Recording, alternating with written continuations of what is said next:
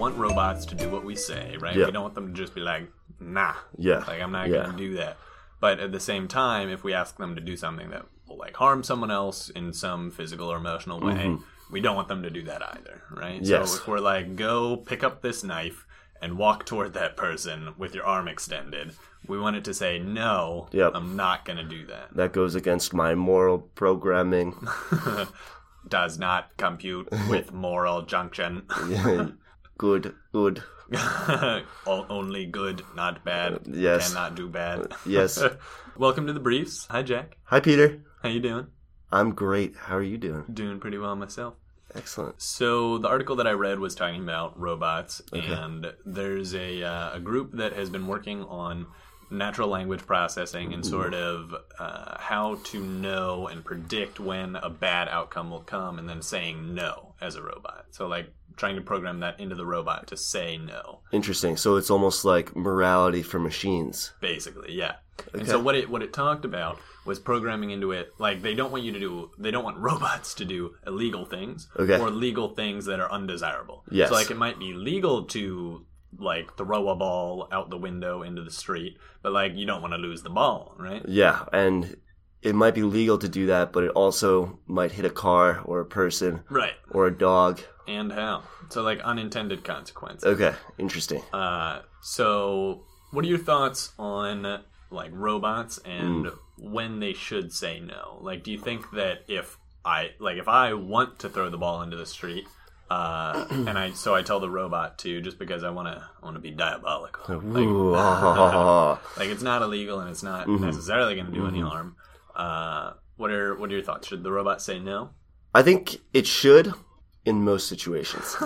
So I think robots right now are pretty stupid, and they're going to continue to be pretty dumb for a good while. That's reasonable. Like, even if they have morality kind of baked in, they're still not going to, like, human beings have morality, and we can kind of assess, okay, maybe I throw the ball out the window, and, you know, you can look left, you can look right, you can look up, you can look down, you can see no one's coming, so you can assume that the only consequence of throwing the ball out the window is that you might lose the ball, but then again, you can track where it's going and ideally go find it. But for robots, like doing the like quick thinking of like looking left, looking right, looking up, looking down, looking around, and saying, "Is mom and dad here? Oh no, okay, I can throw the ball out the window."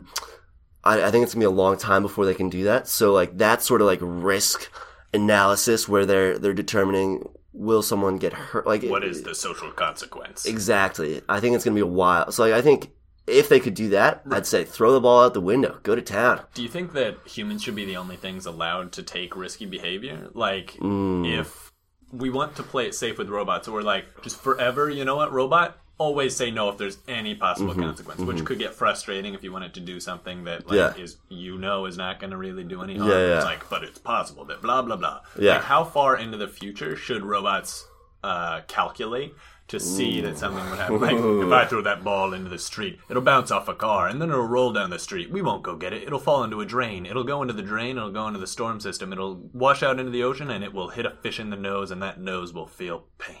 That's a good question. And I think that's like a very real possibility, because in one of my favorite movies, I, Robot, one of the best scenes in that movie has Will Smith and his wife or girlfriend.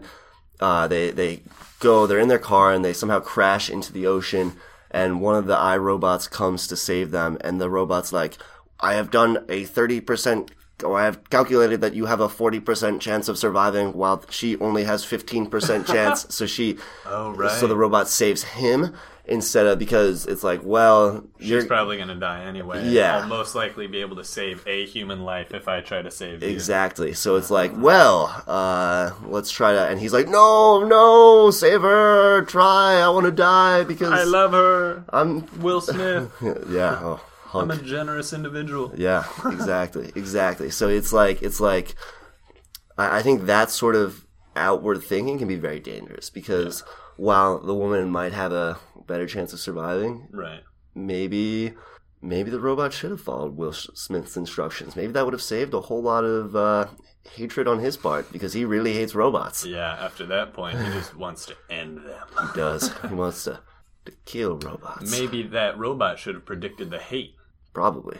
Do you think that robots will ever get good enough to predict emotional repercussions? Oh, I think so. But like not just explicit emotional repercussions. Mm-hmm. So like that's a pretty subtle reaction. Like you'd need to know Will's internal composition to sort of get the idea that he would kind of get super aggravated by that and want to like hate all robots post wife death. Yeah. Because it's reasonable. Like it's because maybe the robot thinks, oh, I am not actually killing the wife, so why would Will Smith hate me? Yeah, that's true. They don't understand that the anger that's going to come from Will Smith, even indirectly. Yeah. Yeah. That's interesting. I think they will. I think they'll get to the point. You know, I think computer scientists are really smart, and they'll make something that's a computer robot that's really, really smart, and I think it'll get there. It'll take a long time. We'll have to survive that long to begin with. Yeah, I don't think I'll see it in my lifetime. I don't know how long my lifetime is going to be, but... Do you think we'll ever have robots that can make jokes? Will robots replace us? Yeah, man. No, I don't think so. We need to stop them. I mean, maybe. Like, you think, like... I'm watching some videos about Watson and like and how like to win at Jeopardy it had to understand all sorts of puns and like very subtle clues, and I think that is kind of a good base for like a computer being able to make jokes. But I still think jokes are so contextual, whereas like we're having a conversation right now and one of us will say something and then the other will fire back something relevant, and I think being able to do that as quickly as we do and as quickly as other people do is a long time away. Yeah, it need is. Like 20 years of social experience. Yeah, that's awesome. They'll never get that much social experience. Not in 100 years. Yeah. No one wants to talk to robots. I certainly don't. Except people that aren't funny. That's true. You saw Interstellar, right? I did. So you remember how those robots, which were like the Rubik's Cube robots that would just like spin around? Yeah. They had humor levels, and of course this is a fictional film. Yeah. Very good fictional film. It was a very good fictional film. Yeah, except the end. But whatever. Yeah, whatever. Doesn't matter. The logic made it until it didn't. Love. Love transcends. And so the humor levels in the robot could just be adjusted like 60%, but it was more like a sarcasm level than anything else. So do you think that when programming, sarcasm levels will just be like, they just won't mean what they say? So like, I don't know. At all. It's like if you're at like 100% sarcasm. You just have a jerk of a... yeah, just a really shitty robot friend. Just a really crappy robot friend. I think it could get there. I think it could, that could happen. I don't know. I think the possibilities are endless. Endless possibilities. Because, I feel like the possibilities for human beings are endless, and then you have human beings building these robots. So, by extension, the possibilities for human beings are endless. But at the same time, we have human beings genetically engineering and modifying, like, animals. Right. And I feel like the possibilities for those animals are limited. Very true. It's going to take a few million years of genetic engineering to get a squirrel to the point where it walks and talks and sounds like a human but looks like a squirrel. Right. One thing I was thinking about with the robot stuff is because we would have to program into them their morality. So it would be based on whoever's programming what morality is programmed into them. And did you see... So, and one argument... instead of about morality programming, instead of having one person program it, is like throw it out to the masses and have like crowdfund or source, or like crowdsource the morality for it. But did you see what happened with Microsoft's Twitter bot? I didn't. What happened to it? So Microsoft made a Twitter bot, like an AI robot, that essentially was put on Twitter and absorbed a bunch of data from Twitter. Okay. And was like talking with people, and very quickly got nasty, very racist, and very like very vulgar, very Nazi-ish, very anti-feminist. But it like fluctuated between like it said, "I love feminism. I am for equality between the genders," and then it went over and was like, "I hate all women. They need to stay in the kitchen." Like it was just like very aggressive jumping between those, which was quite funny. So they pulled it down within like a day. Yeah, that makes sense. Like I feel like there's so much crappy stuff being said on Twitter that a computer program is going to sort through some of it, look through some of it, and kind of be like, well, I guess this is how people talk. Right. And I suppose, well then who would get to be the moral individual or group of people that gets to say what robots do? Barack Obama. I mean, even that has, like, there's contested stuff dangerous. like that with drones No, and stuff. oh no, I'm not. That was a joke. Yeah. no. Dalai Lama, honestly, I'll totally have the Dalai Lama be the I think moral- that could work. moral judge, I think yeah. that could work. The Absolutely. Dalai Lama. Who Maybe else? throw in Desmond Tutu. Yeah. Yeah, maybe you just have like the good people kind of like write down some rules, and then you have the right? Or just computer. like talk with the computer for a long time. Thousands of hours.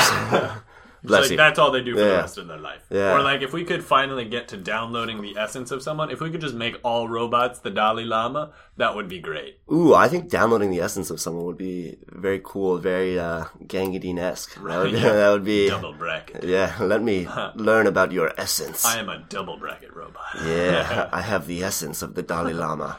To clarify, Gangadine is a professor here at Haverford College. That's right. He's a philosophy professor who has been here for a very long time and has effectively developed his own philosophical school, more or less. Yes. Though I guess it's really only him, but It's a department of one. yeah, not the philosophy department, but the Gangadine department. Global studies. Yes, and so his whole theory is double brackets, which is tapping into the zone and things like that, which Yep. is like the universal consciousness, so to speak. Doesn't make a lot of sense, but it We sort of does. listen to it, yeah. Yeah. We have both been taking his classes, and you listen to it every day, it starts to make sense. It does. Or like every you other get day. indoctrinated every couple weeks. Yeah. You get indoctrinated. You do. So yeah, I think robots, morality. Let's download the Dalai Lama. I like it. I'm down. I'm down. I'm for sure. always down for a little. Maybe a blend of the Dalai Lama and Desmond Tutu. Yeah, I think that would be really. There's like multiple personalities. Yeah. on your robots. Woo! Just like the robots switch between the Dalai Lama and Desmond Tutu. Giving so many speeches to colleges. That's great. Yeah. So Jack, I have a question. Yo. Do you have any trailers you've seen recently you'd like to talk about? I do, and we're about to get a little bit crazy, folks. I'm excited. And the reason is I watched the trailer for 50 Shades of Grey Oh my god. a few too many times, which I didn't think was possible, and it was great. Nice. I had a lot of fun. Dakota Johnson, Jamie Dornan, Jamie Dornan? that's who plays Christian Grey in the movie. So, yep. I've never heard of the man. Yeah, he's very good looking. Oh, interesting. He's a hunk. 100% hunk, wouldn't which is expect great. Yeah, no, no. Not from Dornan. No. This is a great trailer. I heard the movie, I've heard mixed things about the movie. It depends if you're talking to men or women. I think women tend to love the movie. Men tend to love the movie because women love the movie. But I really want to see the movie. I haven't seen it. The trailer sold me. In the trailer, it starts off with Dakota Johnson, who plays this very plain Jane sort of. Plain Jane. Yeah, I don't know if her name's Jane in the movie, but this plain Jane sort of character she works for a newspaper, and she's going to interview Christian Grey, who's this like very intense business mogul. Is she about to write a fluff piece? I think so. And like, so it starts off with like her walking in, and you have like two beautiful secretaries who walk her to Christian Grey's office. Oh my. And then like a friend of Dakota Johnson's who we never see, but like his off screen is like, what was he like? And she's like, he was very intense. He was. And then there's a breath. Yeah. So many breaths. And she's like, yeah, so tell me, she's like, tell me about yourself. And he's like, well, tell me about yourself. I have a particular set of skills. Basically. I'm going to find you, and I will kill you. Something like that. Turns out it's just Liam Neeson. Yeah. They open the back door. Liam Neeson! Jamie Dornan takes off the face his mask, from like Mission Impossible. And he's just Liam Neeson. He's like, hello. I'm Qui-Gon Jinn. Let's roll play. Crazy. Crazy. Woo. So he's like, yeah, I want to know about you. And she's like, well, there's nothing to really know. Like, look at me. I'm so plain. And he's like, I am looking at you. Like, he just says, I am. And he's like, but it's like he's looking at her. And then, like... To finish that grammatically. Yeah. It's an implied verb. Yeah, exactly. So... An implied gerund. Yeah. And so, like, from there, it goes from him looking at her to, like, them talking more. And he's like... And she's like, so how did you become so successful in business? And they're, like, having coffee. And he's like... I exercise control in every aspect of my life. And she's just like, that must be really boring. And he's like... Maybe. Except he doesn't say maybe. He says something else, but she's like, that must be really boring. And then there's them spending time together, and there's her, like, they're making out, like, they're in an elevator, and then, like, he pulls her, and he, like, does, like, he clasps his hands with her hands over her head, and, like, her back against the elevator, and they're just making out, going at it. And then they're at dinner with, like, what looks to be his parents or family, and he's just stroking her leg, like her inner thigh, at the dinner table with his family, which is, or maybe it's her, I don't think it's her family. I think it's his family. It's just a random family. Yeah. No one's actually. Yeah, he hired them to come have dinner with her, so it looks like he has a family. Hi, fam. Yeah. And he's like, I had a rough start in life, so now I'm very dark. And you see him just running through the rain with like a sweatshirt on, and the hood is just completely over his head, all scrunched up. You can't see really any of his face. And then you see like her about to make out with another dude outside of a bar, and he goes and he pushes the guy away. It's still in the sweatshirt? No. I think at that point he's in a suit. And then he runs over in a sweatshirt, gets changed in the bathroom, didn't have time to actually make it to her before she started making out with the guy, so he comes out in the suit, and then finally has the chance to push her out of the way. A very violent push, by the way. Oh, I feel like there's a good shot of fight ensues after that scene, which they don't show in the trailer, but something to look forward to if you watch the movie, folks. Oh, absolutely. And then eventually they get to the BDSM part where he's like, my tastes are very singular. Particular. Yeah, and he's like, I don't think you would like them. And she's like, show me. So then you see a key that opens this room. And behind the door is Liam Neeson. Woo! Listen, Plain Jane, I love Liam Neeson. I'm gonna do stuff with him. Feel free to watch. Yeah. You can leave if you want to. I honestly just like showing people this. This has all been a ruse to show you the Liam Neeson show. Don't tell the police that I keep Liam Neeson in the back. It's really tough to keep him locked up back here. He has so many skills. Such particular skills. Singular skills. Yes. And then he opens the door and you see like a sex dungeon and with all sorts of whips and blindfolds and leather. chains, leather, lots of leather. And then you see her like with blindfolds and she's just like, oh. And then you see more. You basically see like 20 seconds of that. And then the whole time, right from maybe 30 seconds to a minute in the trailer, you just hear Beyonce's Crazy in Love song, but very slowly and sensually. So usually it's a very fast-paced song, but for most of the trailer, it's just like, da-da-da-da, crazy in love. And it's just that. It's that song at that pace, which is really fitting of the trailer because it's all about love. Tender, in a way. Yes. But like, love, yes. Tender, but forceful. Yeah. So that's it's an interesting trailer. I don't know. It's intense. Like I want to see the movie, but I don't want to see the movie because of reasons. Right. No, I feel that. But it definitely makes a good case for why you should go watch it. And it came out on Valentine's Day. So it came out last year on Valentine's Day, which was a very tight move by whatever company made it and released it because Legendary Pictures? I don't know. Yeah, probably. But it looks good. I don't know. Nice. It's definitely, I wouldn't call it a rom-com because it doesn't look like it has much comedy. I would call it a rom. It's just comical in itself. Yeah. There we go. It's so weird and strange and intense that it's just really funny. Yeah. And absurd. Yeah. No, I mean, it sounds like a solid movie to see if you just want to watch a movie about BDSM. I think so. If you're 30 years deep into a marriage, folks, and things are getting stale, this is the movie for If you. you need some ideas, this is the movie to see. If you feel like you don't love your partner anymore, I feel like you'll come out of this movie appreciating everything your partner is and does a lot more. Because doesn't do. Yeah, because Christian Grey looks real messed up. He looks like a real crappy guy. No. Which is a shame. But hey, again, if people are into it, go to town. Yeah. That's what I say. Whatever you want to do, you do. Whatever tickles your fancy. And the other person's fancy. That's the key. super That's important. the key. 100%. Yeah, Absolutely. That's crucial. So 100%. Yep. Yeah. Yep. So thank you for listening to this, guys. This has been The Briefs Podcast. And yeah, it's been a lot of fun. Write a review on iTunes. Do other things. Yeah. We're on Pocket Cast, iTunes. We have a Twitter at Briefs Podcast. We have a Gmail, thebriefspodcast@gmail.com. We have a Facebook page, facebook.com/the-briefs-podcast, I believe. Nice.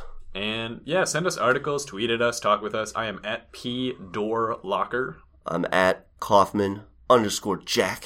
Send us some stuff. Talk to Please. us. It'll be a good time. Share this with your friends. Take a All listen. right. Bye, Thanks for folks. listening, guys. Love y'all. Take care.